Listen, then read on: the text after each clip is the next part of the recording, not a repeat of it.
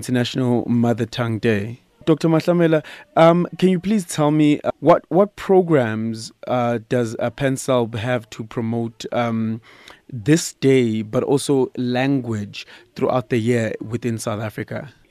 Thank you very much. I think for this day, we have a national event that is the one that is taking place in Kombonambi, in the attendance of the minister, the premier, the MEC of Arts, Sport and Recreation in KZN, and various mayors.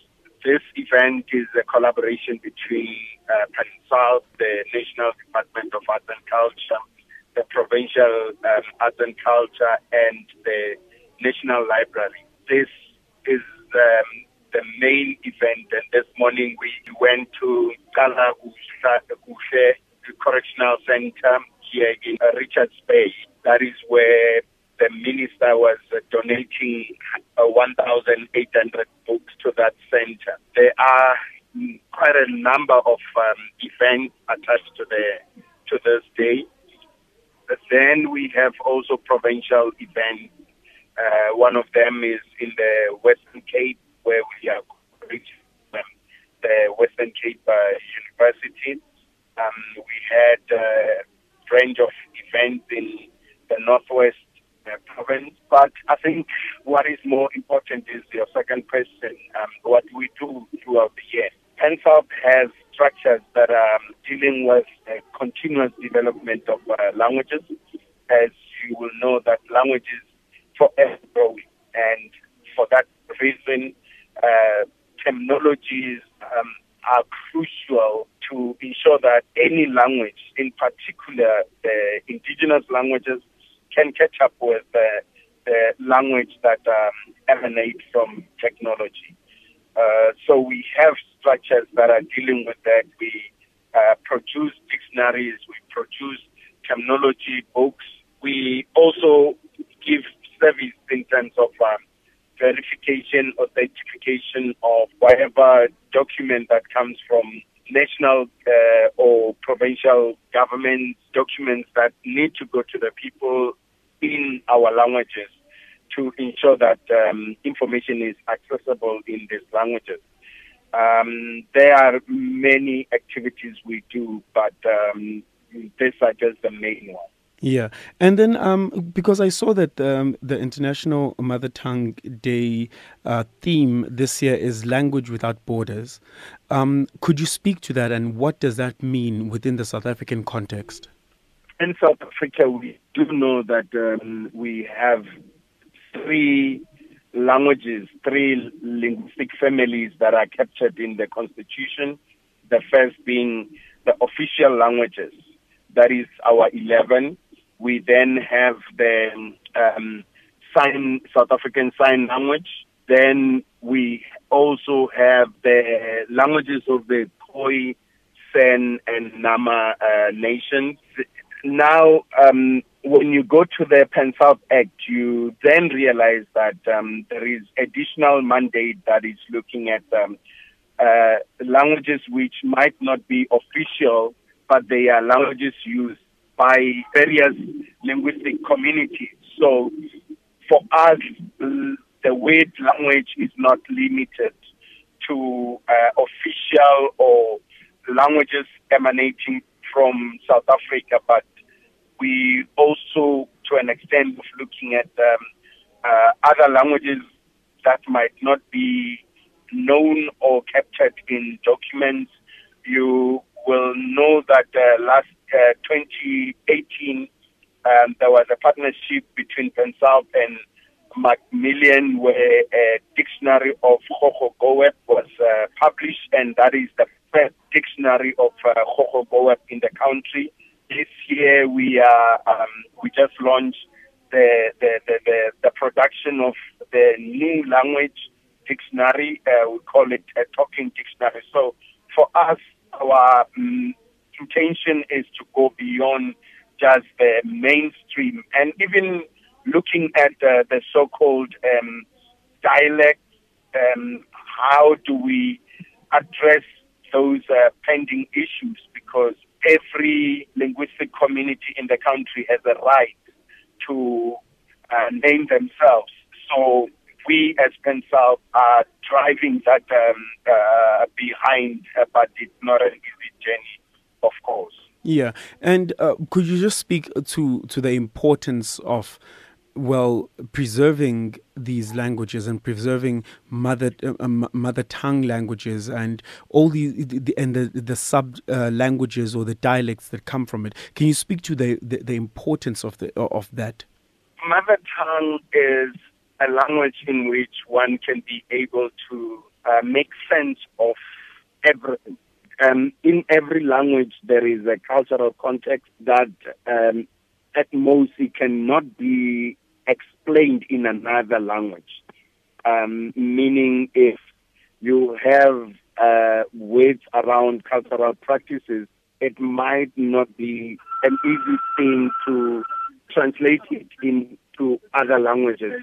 For us, it is clear that when you lose a language, you lose heritage that comes with it, you lose even the understanding, the way of understanding. The typical example that many use is that in English you have a simple uncle, but in most African languages there are many types of uncles.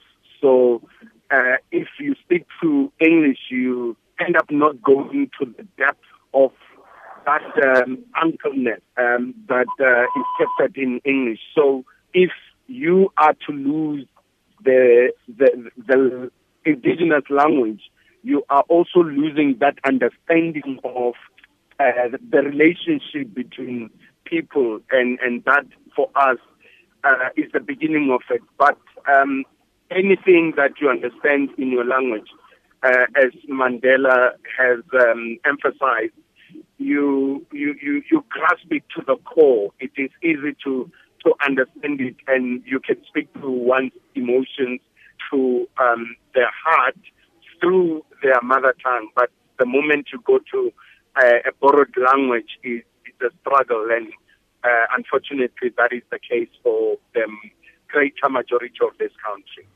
And in terms of the global context, us preserving and wanting to have indigenous languages or mother tongues in schools for educational purposes, in the global context, what is the use and the need or the purpose of it? Aside from identity and culture, what value do mother tongues hold in a global context? You have to admit that confidence is everything. When you look at a Chinese president speaking in his mother tongue, you can see the sense of command that they have, the confidence, how they are so settled in themselves, because they are using a language that they perhaps fully understand, and they do not even worry whether are they pronouncing it in this vision or that variety, is it understandable by others, and so forth. So what we are losing by not preserving our languages is firstly confidence, because when you go to a language that you are still grasping or struggling with it, it will reflect in your lack of confidence in that journey. But beyond that, our languages are capable of going deeper than where borrowed languages do. So we are limiting ourselves when we communicate in borrowed languages that might not reflect our understanding of things to the core. So for us, preservation of our languages, as much as it has the cultural and heritage significance, it goes beyond that. You will realize that in other countries, we have people who teach our local languages there, and that comes with economic factor, unfortunately, majority of our linguistic practitioners are not aware that you can make a living by teaching our languages elsewhere. And people like the late Mazisi Kunene are typical examples, who was teaching isiZulu in America. I know people like Enki Potgieter, who's teaching Sepedi in Germany. In China, we have people who are teaching our languages, but unfortunately, majority of these people are not the native speakers. They are people who acquired these languages, and if we can teach and encourage that, it can have a great impact in the economy. Like going back to what you mentioned about the Chinese president, one could point out that at some point China had multiple languages and multiple dialects as well. However, they honed in and focused on a singular language that can encompass and represent, or that can be a source of foundation for the greater China. And we keep on speaking about preserving all of our languages, whereas, as you said, China has a beautiful handle and a confidence about the Mandarin, which is what they speak officially, which is the one language that is at the forefront of how they communicate. Whereas South Africa, we have 11 languages, and then we have other dialects and other languages that we're still trying to grapple with. Wouldn't you say then it would be advisable, or would it be a wise move for us to actually even look at, therefore, honing in on a single language and developing that language to a point where it becomes part and parcel of the greater South African context, rather than the tribal divides that comes with all these different languages? In the context of China, I do concur with you. But I think the essence of South African linguistic landscape is based on its diversity. And if you are to thoroughly look at the linguistic question or the language question in the country, you need to take into consideration many factors. And one of them is we are in a state where we know we cannot say there is one language that can serve all purposes. So when we look at each language, we should look at it from the perspective of its functionality. We, as the Pan-South African Language Board, we are so clear in terms of how we aspire that the linguistic question can be addressed in the country, and we are practically pushing for that.